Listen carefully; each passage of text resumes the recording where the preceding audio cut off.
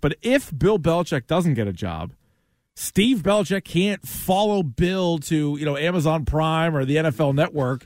What is Steve like?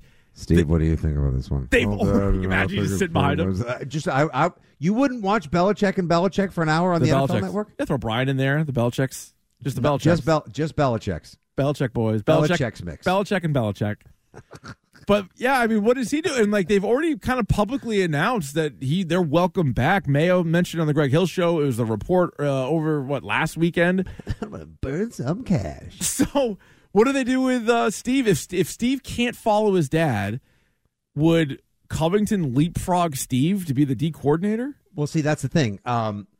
When writing this up yesterday for .com, the way that I've sort of, from what I've heard and what I'm trying to suss out, is that if Bill Belichick doesn't get a job and Steve and Brian accept their invitations to return to the Patriots and join Gerard Mayo's staff because of how good their relationship is, you may have Mayo overseeing the defense, but DeMarcus Covington being the coordinator, yet Steve could be making the game day calls. So basically, DeMarcus as the assistant head coach. That would be the defensive coordinator, but he would technically be third on the depth chart in coaching the defense.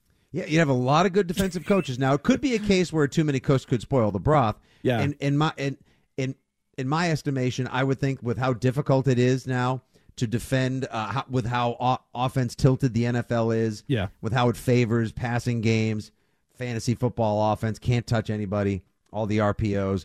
I would think the more bright, experienced minds you have on the defensive side of the ball, the better. And maybe if Steve comes back and he's the assistant head coach, he and DeMarcus get the defense on lock.